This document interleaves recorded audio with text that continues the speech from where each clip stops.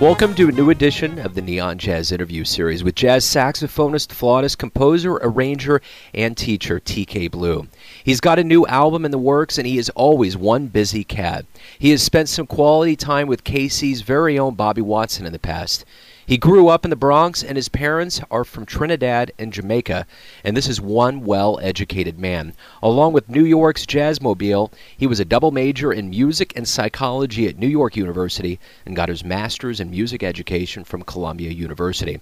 Over the years, he has performed with many notable cats like the legendary Randy Weston, Jimmy Heath, and Abdullah Ibrahim. He spent a full decade in Paris and then came back to New York City, and he is a part of one big piece of the vibrant jazz mix going on in America these days. So get to know TK and dig this interview, my friends. Right on. Hey, thanks for taking some time out for me today. Oh, no, man. My pleasure, man. Anybody that knows Bobby Watson is family. I tell you what, man, he is heralded a definite renaissance here in Kansas City, for sure. Wow, that's beautiful. Yeah, all these young cats coming out of his program are just blazing the scene out here, and it's the second coming in Kansas City. No, that's great. That's good. You know, I just got back from Detroit, and I see the same thing there as well. There's a lot of young musicians, man, on the scene. They're just incredible. In fact, you know, the great trumpeter Marcus Belgrave, he had a huge impact in Detroit, the way Bobby has had in Kansas City. And I can see it, you know, because a lot of young kids came to the jam sessions and things, and I tell you, the future of jazz is very, very strong. Yeah, absolutely. I agree, without a doubt. No doubt. So let me go ahead and dive right in here and ask you, what has been going on with you lately? Well, like I just mentioned, I just got back from the Detroit Jazz Festival with Randy Weston, whom I've been associated with him for well over 30 years now.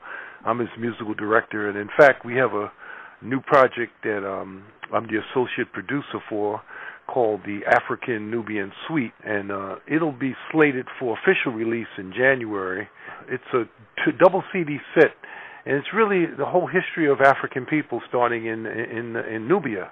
And he's got different vignettes of duos with different artists. A lot of great artists on the recording, including Candido, who's 95. You know, Randy and Candido have a long history of playing together.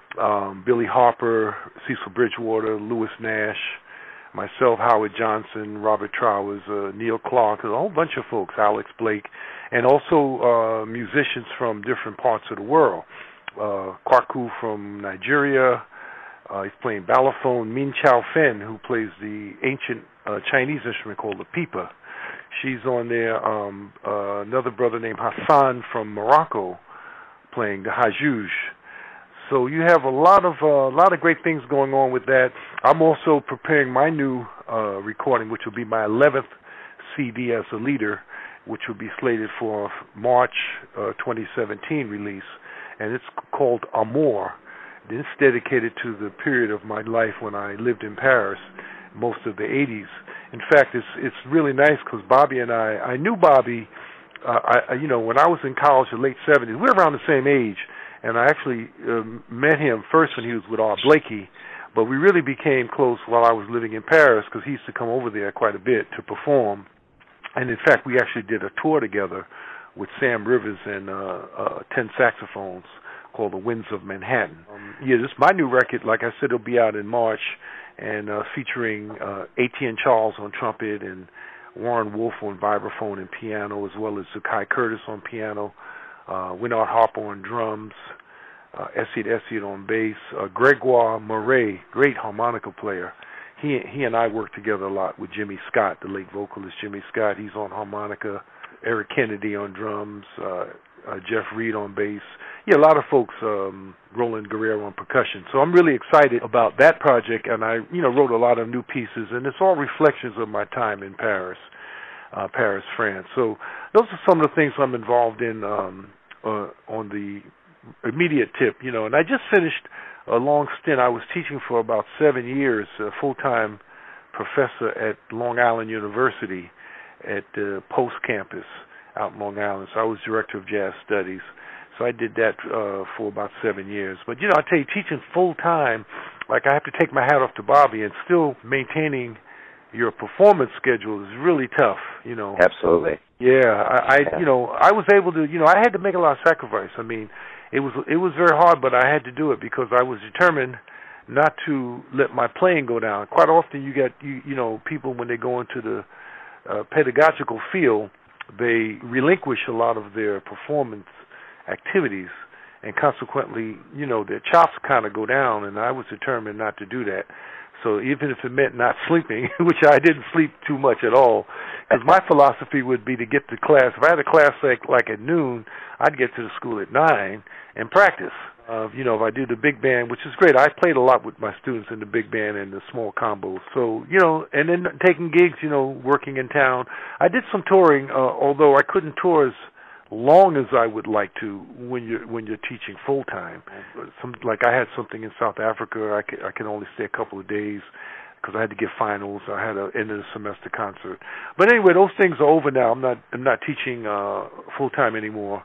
Just some private students, and just decided to concentrate on performing.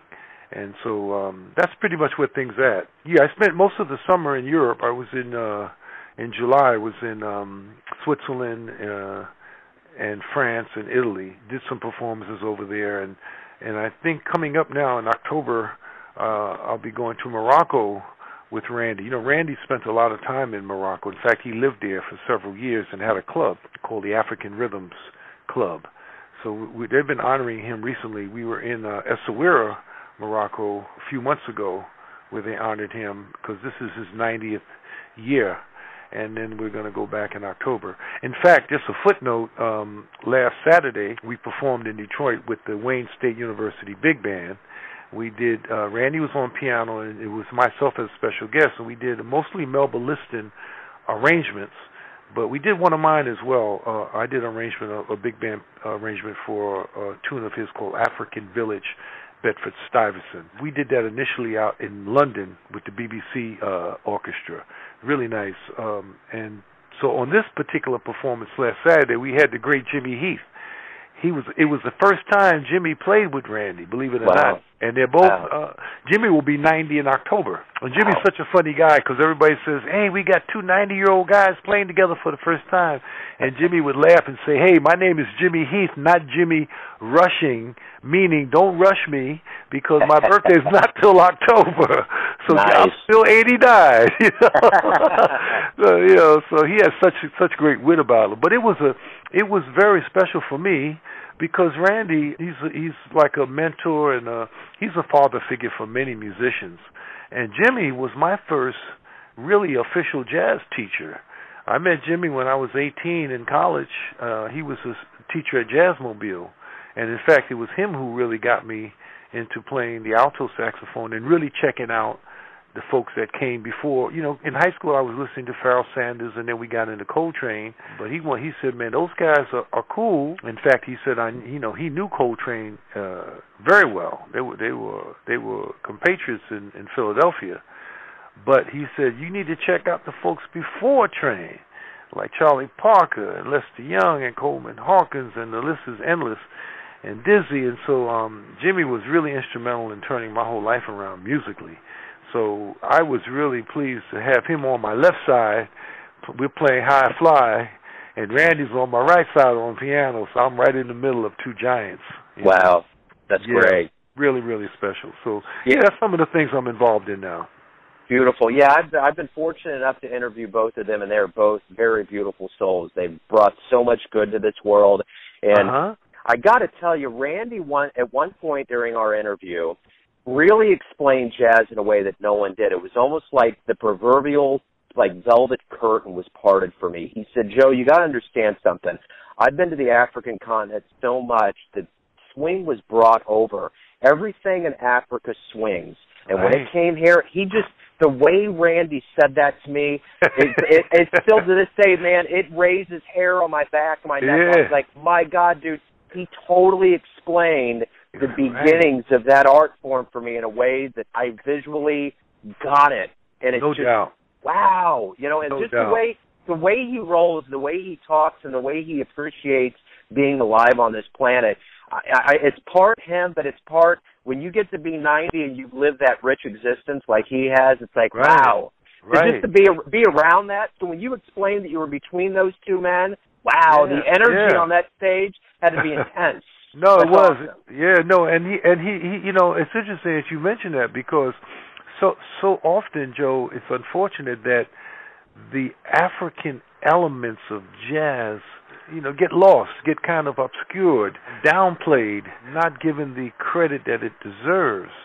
And, you know, a lot of times the powers that be will give more praise to musical genres that are more intellectual, maybe more on the avant-garde tip, and not so much in a groove, so to speak. And it's unfortunate because the African element is so important when you talk about jazz, and when you talk about samba, and when you talk about bossa nova, and when you talk about reggae, and the list is endless. You know that, and like Randy, I've been fortunate to travel quite a bit in Africa. In fact, when I lived in Paris, I did a recording called Egyptian Oasis, which was my first record as a leader, and that recording caught the interest of folks at the U.S. Embassy in Paris, and they proposed me to do several USIA State Department tours in Africa. They felt the music I was playing would be perfect.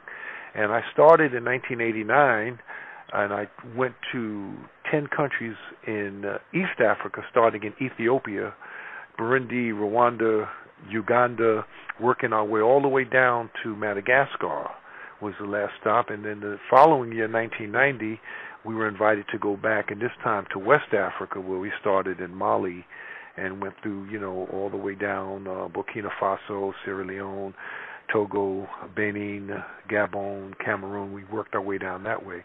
So I also witnessed, like Randy, a lot of the origins, a lot of the elements. I heard music in Mozambique that reminded me of some of that early marching band funeral tradition in New Orleans. I heard music that heard those samba rhythms, you know, in Angola, Mozambique. I heard some stuff that reminded me of reggae in West Africa. You know, so you get that, the beginnings of a lot of musics that we hear across the planet. And so he's right. You know, the continent was swinging. And see, it's interesting because jazz, as we know, was born in the United States. And the interesting aspect of that is that during the time of slavery had different forms in different parts of the world. Now, in the States, unfortunately, the instruments were not allowed for the slaves. There were instances where perhaps a drum might have been able to be played here and there, but for the most part, slaves were not allowed to play any instrument, except those who played a Western instrument where they would be hired out to perform for functions at the different plantations. Like in the case of Solomon Northup in his book 12 Years a Slave, he played violin. He was hired out by the master to play. But for the most part, they weren't allowed to play the instruments. Whereas you go to other cultures where slavery was prevalent, that wasn't the case. That's why in Haiti and Cuba and Brazil, you have such strong African retention in their music because those slaves were allowed to play their instruments, and they were able to develop instruments. So it's really interesting when you look at from a historical perspective. Yet, even though here they weren't allowed to play the instruments, they had the music. They were still swinging inside. You know, it's like if somebody takes my saxophone away, I can still tap my chest. I can still sing. I can still pat my legs, and I can dance. And I mean, the music. You can't take the music from my heart. You may take the physical instrument. So that retention was strong, and I think then when they had an opportunity to really expound on the correlation and the collaboration with instruments here, so you get places like Congo Square developed in New Orleans, where now during that time that they were allowed to play the drum, and then you had the Creoles, the mix of African and European ancestry playing European instruments. We get this new thing coming on the scene, and then we have jazz. So it's really interesting. So that African element is very, very strong and should be really given credit. And I think that's predominantly what Randy proposes and what he talks about a lot is you can't downplay the African element. It's very, very important. And the other thing is that he grew up in an era, Joe, that you and I have no conception about. I can't even picture playing somewhere and then being told I can't eat or I can't sleep here. I can't even fathom that. Or going to a movie theater, have to sit up in the balcony. Or seeing films that depict African and black people in very derogatory fashion. I can't fathom that. But he went through that. He literally went through that. He toured in the South. He told me about tours he did with this guy Bull Moose Jackson when he toured in the South, and it was, they had it was rough. They had to, they couldn't eat in just any place. They had to really be careful where they went, things like that. So I think it also is a strong indication why he's very strong on emphasizing the African element, which is such a positive element. And the other thing to fall off from that would be if a lot of young folks, especially young African Americans, if they were to know their culture and their history and how rich it is and how great it is, then maybe they wouldn't make that choice to join a gang or to take drugs or to do very negative things, if they really knew of their history. So there's a lot of great things when you know your history, because for a lot of African Americans, unfortunately, they think their history started with slavery, and it goes way beyond before slavery. You got to go back thousands and thousands of years. So I think that's one of the things where Randy's coming from, is why he talks about Africa and African culture quite a bit, and why he's so attracted. Like myself, my ancestry's from Jamaica and Trinidad, and they had a rich tradition there of slavery and of African elements in their music, in both cultures. Yeah, I'm the same. I'm very attracted to finding out more and more that I can about. In fact, I got some books now on Egyptian music, ancient Egyptian music, going back 2,000 years, and even the whole concept. Now this is blowing my mind, because I was under the impression the whole concept of diatonic scale. The tempered diatonic scale was indicative to Western musical culture, but then I'm finding out that this diatonic scale was used in Egypt, 2,000-3,000 years ago. Wow! And they had, and each note had a different representation with the line with the planets, each day of the week, things like that. But they had a diatonic scale that was identical to the do, re, mi, fa, sol, la, ti, do that we associate in the West. So it's really interesting. It's just fascinating for me finding these things out, and how it correlates to today in our study of music. That's deep, man. That's very cool. Yeah, I had no idea either. So going back in history, speaking of, let's go back in your life to your childhood in the Bronx, and as you mentioned, your folks were from Trinidad and Jamaica. What was it about your upbringing that got you so interested in music, and more specifically jazz? Well, my mom, we listened to a lot of music around the house. Of course, we had stuff from Trinidad, the soca and calypso, and then we had some artists from Jamaica. But Mom also had some Louis Armstrong records, and that was my first introduction to jazz. I mean, hearing these records, and in fact, when I was 8 years old, I wanted to play the trumpet, because Louis just looked so cool on the cover of this record, holding this trumpet and that handkerchief, And by the way, a lot of people will say, why do he always had that handkerchief? You see these old photos of him with the handkerchief, and believe it or not, yes, some of it was to wipe the sweat from his brow, but also back in those days, Louis used a lot of trick fingering. And he didn't want nobody to steal his fingers, so sometimes he'd put that handkerchief over his fingers when he was playing, so you couldn't see it. He had a lot of trick fingering. Yeah, I started playing trumpet from 8 to 10, and then I got into sports and stuff, and I kind of put music on the back burner. But when I got in high school, I got back into playing the flute. I grew up mostly listening to Motown, R&B, and James Brown was a huge influence, because, in fact, I remember cutting school in high school to go see him at the Apollo. And back in those days, those artists would play like 7-8 shows a day. They would alternate with a film. So I went to the Apollo many times as a teenager to see James Brown, see the Temptations, the Smokey Robinson and the Miracles. And James Brown he had a great horn section. Pee Wee Ellis, Maceo Parker. So those cats were really influential for me. So when I got in high school, I started playing flute and then and clarinet. And then in college, the great thing, just as fate would have it, was, I was in a dormitory in college at NYU, and the guy next door to me was a senior. I was a freshman, and he was a John Coltrane fanatic. In fact, he had every Coltrane record that had been released to that date. Everything was in pristine plastic covers. He wore white gloves. He had a top-of-the-line stereo system. You couldn't touch his records or his stereo system. Off limits. And he dibbled and dabbled with saxophone. He played a little tenor and alto. David Anthony, a good friend of mine. He's actually a professor now out in California, I think at San Jose State.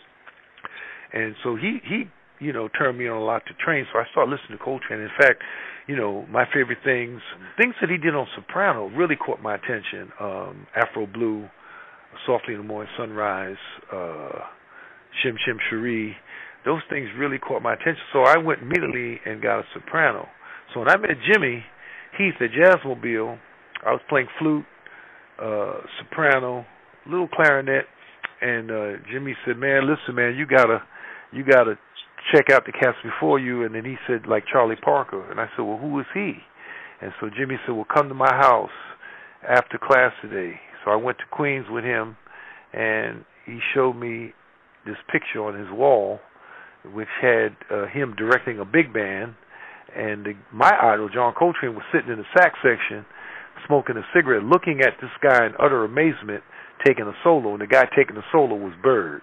And so Jimmy said, "That's who Charlie Parker is." So when I saw the way my idol was in awe of this guy, I said, "Man, I need to check him out." And then Jimmy proceeded to play doodle-doo, bop-bop, Red Cross, and Show Nuff, and all these recordings. And when I heard that alto, I just freaked out, man.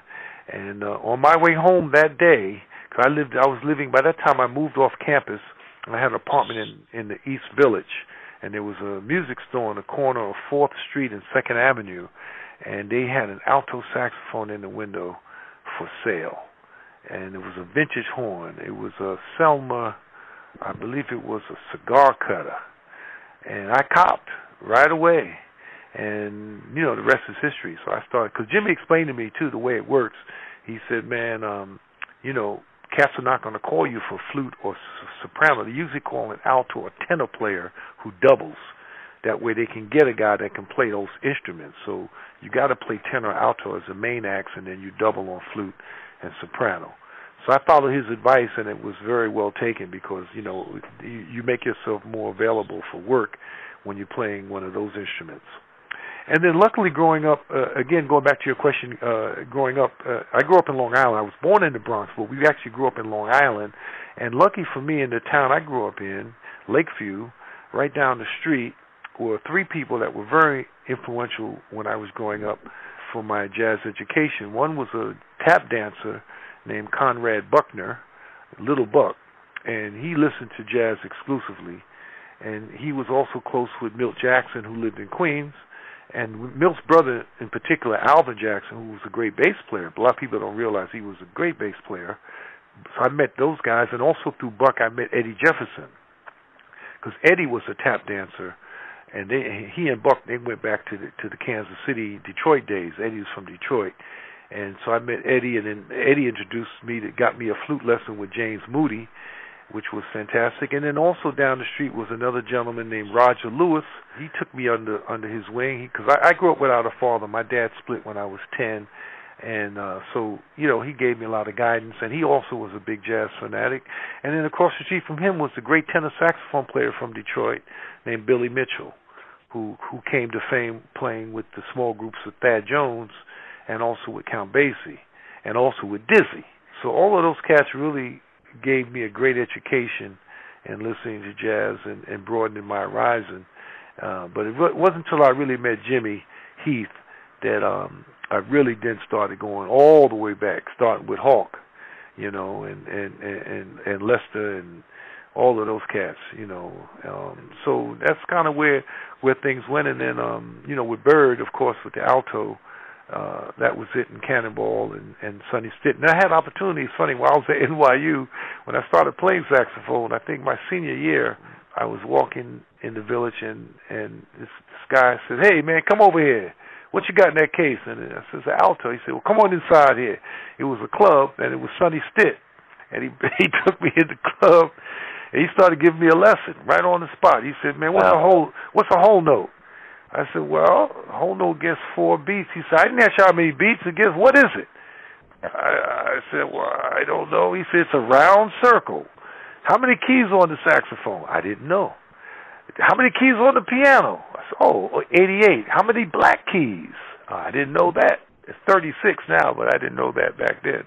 And he made me take my horn out and maybe play. Of course, I mean, I couldn't play anything near even adequate to even be on the stage with Sonny Stitt, but it was education for me. He made me play. He just made me, you know, just take a chorus. Eddie Jepson did the same thing. He played at Tim Palace. He had Johnny Coles, Reggie Workman, a whole bunch of heavyweights. He said, "Man, come on up and play." It was a funny story because he told me, "Come on up and play, do a blues." And he said to me, "Take one chorus." Because, you know, I couldn't play that well. So he said, "Take one chorus." And I took one chorus, and then I tried to go for the second chorus, and he slapped me up right upside my head so hard. You know, I had an afro, and his handprint was left in my his handprint was left on top of my head. And he said, "Hey, man, can't you count?" Well, those are the education. That was the education that I had. They really nurtured me, and lucky, you know, it's really funny how fate would have it, because in high school as a senior, I was very good academically, and I also played sports. So I was very attractive for many schools. In fact, I had a full scholarship to Boston University, which is where I wanted to go. And at that time, even though I was playing flute and clarinet, I wasn't really sure I wanted to be a musician. In fact, I was thinking of being more a doctor. I wanted to go pre-med. And my guidance counselor at the time, who was white, didn't think that was a good idea. She actually said, "You know, you should be more realistic." And this, again, you know, you're talking 71, 72, you know, vestiges of discrimination. And she was like, "You know, you should be more practical. You should think about occupation, a profession that's more within your grasp, like plumbing, electrician, things like that, carpentry." And it really turned me off. But I said, "No, I'm determined. No, I want to be a doctor." And she said, "Well, okay." And she said, "I'll take care of it." She took the letter that I received from Boston stating I had a full scholarship, and she never responded to them. And as a consequence, I lost that scholarship. I got a letter a month later saying, "We have not heard from you by this date, and we assume you've chosen another school, therefore we've rescinded our offer." And of course, you know, my mom was furious. We went up to the school and the principal, everybody, they're on the phone trying to get this scholar, and they just said no good. But fate would have it, because I applied as backup to NYU and Syracuse, and both of them gave me full scholarships. So I went to NYU, and that for me was the best move, because being in New York City, I was able to hook up with Jimmy Heath, and there were also many other institutions in the 70s where you could study jazz for free. Besides Jazzmobile, which had Jimmy Heath, Frank Foster, Ernie Wilkins, Chris Woods, Thad would come up there periodically, Billy Taylor, so many people, Sonny Red, Benny Powell, the list is endless. Freddie Waite teaching drums, Lyle Atkinson teaching bass. Then you had the Henry Street Settlement, that Paul West, the great bass player, he actually started Jazzmobile, and then he decided to leave and start another institution called the Henry Street Settlement. And there I studied with him and Billy Mitchell, the saxophonist who I grew up with in Long Island. He taught there. And then they had another institution on another day called Jazz Interactions. And there I studied with Joe Newman, and my flute teacher was Rahsaan Roland Kirk. So I was in some really heavy company. And when Rahsaan couldn't make the class, he would send in a sub, and you know who his sub was? Was Yusef Lateef. Wow. Yeah, so it was pretty awesome. And then Brooklyn had a place called the Muse, and that was run by Reggie Workman, also Kenny Barron and Bill Barron, Kenny's brother, who played a great saxophone player. They used to teach there. So being in New York in the 70s was really a fantastic situation because you could study at all of these places with the top of the top of the top. I mean, you can't get no higher than Frank Foster, Jimmy Heath, and these guys, you know. Yeah. I mean, yeah, it was just incredible. So in a way, you know, out of adversity, something good happened. So losing that scholarship to Boston enabled me to be in New York. Who knows? Had I gone to Boston, maybe we wouldn't even be talking on the phone now. Maybe I'd be performing surgery somewhere. Absolutely. Absolutely. Yeah. Without a doubt. One other thing that happened in the 70s from 77 to 80 is Abdullah Ibrahim. You played in Dollar Brand. What was that experience like? Yeah, that was really my first official major gig, and I met him through another South African musician that I started playing with right when I was graduating from college, named Ndiko Ngaba, Xaba. Ndiko is he's back in South Africa now. He came over in the 60s with a theater group, and then he stayed because of the apartheid. He decided he didn't want to go back. And he played a lot of instruments, piano, percussion instruments. He used to make even African instruments. And he introduced me to, at that time he was known as a Dollar Brand. He was actually segueing into using Abdullah Ibrahim. He actually had both names on many of the marquees. And he and I kind of hit it off really well. And he saw that I was, I had promise as a musician, and I was studious and very open to learn. And so he took a shot and gave me a shot. And I'm really indebted to him to this day for having done that. So in 1977, he had a big concert at Alice Tully Hall, and he hired me to play in the band, which also featured people like Hamiet Blewett and Carlos Ward, John Betch, a great South African bass player, Johnny Diani, some South African dancers, Roy Brooks on drums as well, Claude Lateef on percussion. And then the very next day, we went into the studio, and that was the first recording that I'm ever on as a musician, called The Journey. And believe it or not, I was playing on that recording, besides flute, soprano, and alto, oboe, because I started messing with the oboe while I was in college as well. Yusef Lateef, as I mentioned, was a sub for Rahsaan, and he was a big influence on me because Yusef had all those recordings, and I loved his sound on oboe and on flute.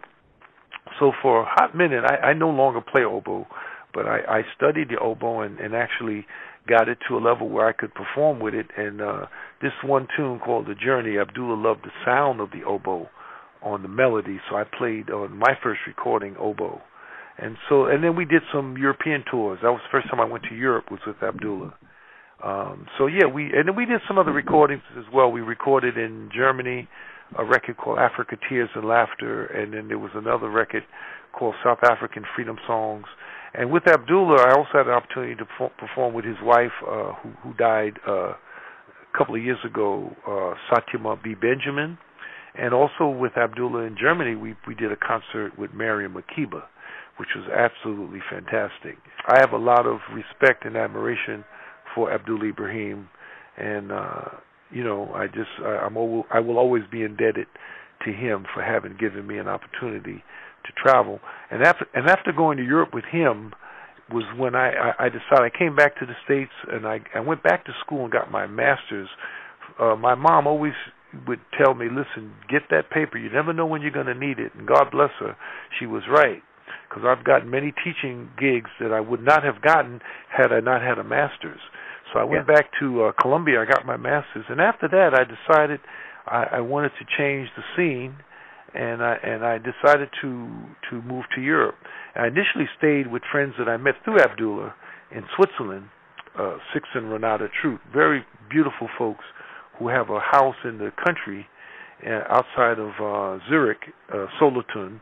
They actually have a big performance space in their house with piano and rhythm section, drums and bass, and they actually would have concerts at their place. And so I wound up staying there for a couple of months, and then I went to Paris, and I really loved the Paris being such a cosmopolitan place. You have so many nationalities of people there. And so what turned into be a couple of weeks in Paris turned into almost 10 years. So, yeah, so that's kind of, how that went down. And then Paris was great because I had an opportunity to, as I mentioned, play with Sam Rivers, that group which featured Bobby Watson, Steve Coleman. And also I did some things with Archie Shepp, with the Brotherhood of Breath, Chris McGregor, a great pianist from South Africa who was also exiled. And then I worked with groups like African groups, with like a group named Halam, and we did some recordings, and we also played for a big major film called Marche à l'Ombre, which was produced by Michel Blanc. But then I had an opportunity to play with many, many artists. And the thing with Paris that was very appealing to me as a musician, because my musical focus is still very, very diverse. Of course, jazz is very dominant, but I also listen to a lot of Brazilian music and African music. I love R&B. So in Paris, I was working with groups from all those genres, and it was fabulous. Unfortunately, sometimes in the States, especially in New York, things can be pretty departmentalized, so to speak, whereas if you're seen playing with a funk band, a jazz guy may not call you, even though he may like your sound, but he may think that your head is just into funk. If you're seen playing with an avant-garde free jazz band, a band playing, say, like Art Blakey, they may not call you because they think that you're just playing in that genre. But whereas in Paris, you could cross all of these boundaries. I've had people who would hear me play in one situation, maybe with a Latin group, and they'd call me to do some rock, and then some African music, and Brazilian music. So it was really nice. I like that kind of openness over there in that regard. Yeah. So what brought you back to the States? Why didn't you stay over there? Well, a lot of things. Family predominantly. And also, New York. One of the things about New York that's always been so attracting is that, first of all, it's a mecca for the best of the best. You have so many great musicians throughout the years that going back to when Bird came to New York in the 40s, that come to New York, and so consequently, it raises your level, because here, when you go to a jam session, you can be rest assured there are going to be at least 20 cats that can play as good or better than you at that session. Yeah. So you got to come with your A game. And that became a huge attraction. Paris, although it was very nice and I had a lot of great time and experience playing there, you didn't have the quantity of great artists that you have in New York. It's just a realization. In Paris, you during that time period, when you get a gig, you had limited choices on each instrument. You maybe there'd be 3, 4, 5 guys on bass, drums, or piano that you could call that could play your music. Now after that, the level starts going a little bit down. But New York, you don't have that. You can go down. I mean, I had a gig one time. I went down a list. Maybe the 20 or 25th cat that I called was available, and he was like a super heavy musician. So that was a big attraction for me at that time. I felt the need to come back and get back into the fire, so to speak. And then also, like I mentioned, I have family, have a daughter, and stuff. So I wanted to get back and be with my family as well. So there was those two things. And then also on my travels back, I wound up meeting a young lady that I actually went to high school with, and we wound up dating, and we eventually got married, and we're still together today, celebrating. I think this year will be this year we had our 27th anniversary. So all of those factors kind of drove me back to live back in the States. Beautiful. And, you've had such a long, full career in music, so I'm going to ask you this. Why do you love jazz? Well, for a number of reasons. One, it's a very democratic music. everybody in the group, regardless of their race, their age, their sex, their genre, their religion, everybody is equal. Everybody has an opportunity to first make a statement as a unit. There's your melody.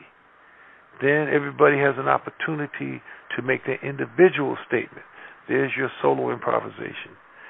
So it to me, it's a beautiful thing because it brings people together from all different nationalities and genres for a common goal to make some beautiful music that uplifts people. Everybody has an opportunity to make a statement, to give their point of view, to tell their story. And it's a genre that crosses languages. So consequently, I was in groups in Paris. When I first got there, I didn't speak French. I speak French now. I learned it while I was there. But when I initially got there, I didn't speak French.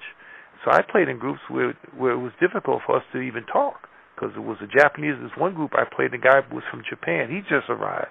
He only spoke Japanese, played trumpet. French guy playing an instrument. I'm playing saxophone. Maybe a guy from Africa, only North Africa, maybe he spoke Arabic, not that much French, but we were all able to communicate musically. So that's my attraction to jazz. And then also, it's a form of emotional expression that allows you to really delve deep down into the innermost being of your psyche and express those inner feelings through a composition or through a solo. You can evoke memories very easily through jazz. People that have helped me in my life, or maybe who have passed on or made their transition, I can play a song and I can remember that person through that music. I can feel their vibration. I can feel like they're right there next to me in the room. And I haven't found that with a lot of other styles of music the way I do with jazz.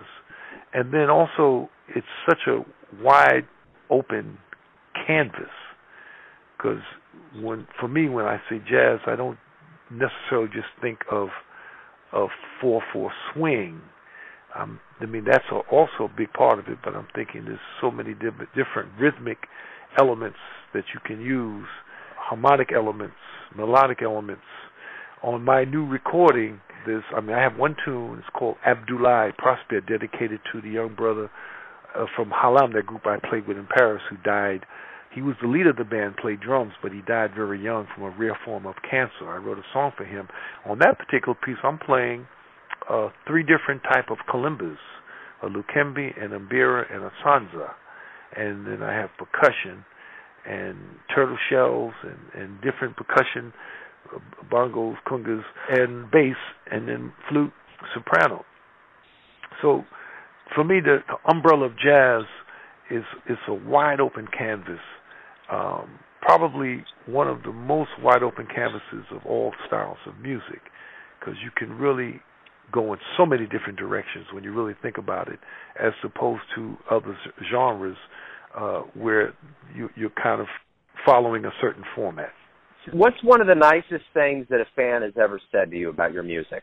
Oh man, that's a good one. So many things, but I think the greatest thing that someone can tell you is that you made them feel better. Like man, after hearing this show, I feel good. I feel better than I felt before I came today. That's probably one of the greatest things that I can think of.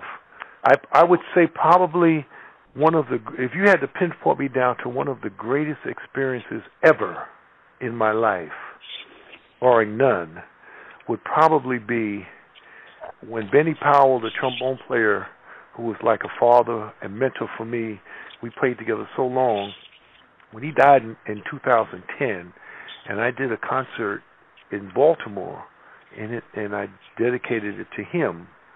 And we played one set, and we had to do a second set. And the first song on the second set, I played this tune of mine that Benny really loved. He loved it so much that he wrote his own trombone part for it.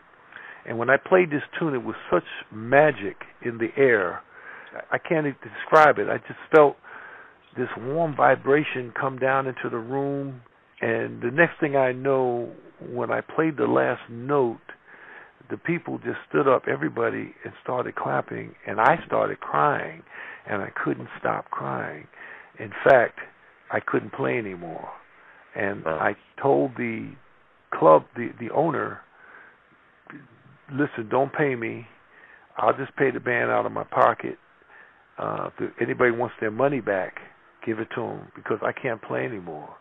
I can't. It's just and everybody. So I looked in the audience, and people were crying, and they felt my spirit. They felt Benny's spirit. The club owner said, "No way, you're going to get paid." And everybody said, "Listen, it's good. We're cool. We don't need to hear any more music." So these are things like that that stays in my memory, and I'll always remember that. And the interesting thing about that concert is I normally tape most of my shows, and for some reason I didn't have my machine to tape that particular show, and it's just as well, because that show wasn't supposed to be listened to again. Yeah. That was a one-time experience. But I think going back is when people say to you after hearing you, man, not so much that you sound great. I mean, that's fine too. I mean, all musicians appreciate when somebody says, "Hey, man, you sound great, you sound fantastic." But I appreciate more than that when somebody tells me, "Man, I feel better than I felt before I came." That's what I like. Yeah. That means I've uplifted them. I've given them something. It's like Art Blakey had that expression, jazz washes off the dust of everyday life. Yeah. So that would be my answer. Right on. Mm-hmm. So this next question is going to be about perception. Everybody has a perception of who you are, your family, your friends, your business associates. But when you wake up in the morning and you face the world, who do you think you are? I just feel like I'm still a student, because the T for TK Blue stands for Talib, and Talib means student, and Kiboy, K stands for Kiboy, which is blessed, and I feel blessed every day when I wake up. I feel like I'm still a student, and I feel like I go into the day praying that I will learn something today that will enrich my life, and also praying that somehow I can do something today that will benefit somebody else. I kind of try to not look at myself as a great musician or anything on that level. I'm still striving to be a great musician, and I have a long way to go, because there's so many artists that I admire so much, and so I'm just a sponge. And the other thing is, I'm thankful. Every day I wake up, I make prayers, and I thank the Creator for giving me another opportunity to walk on this planet and maybe to do something positive to help somebody. So I'm really thankful and appreciative for the opportunity. That's a fitting way to wrap it up. Thank you for opening up with me today and for your time, and most certainly for all the music. Thank you so much, Joe. God bless you. Have a wonderful day, man. Thanks for listening and tuning in to yet another Neon Jazz interview, where we give you a bit of insight into the finest and coolest players in New York, Kansas City, and spots all over the world, giving fans all that jazz. And thanks to TK for his cool, all of those stories, and the great music. If you want to hear more interviews, go to Famous Interviews with Joe Domino on the iTunes Store, or visit the Neon Jazz YouTube channel. And for everything Neon Jazz, you can go to the neonjazz.blogspot.com. Until next time, enjoy the music, my friends. Neon Jazz.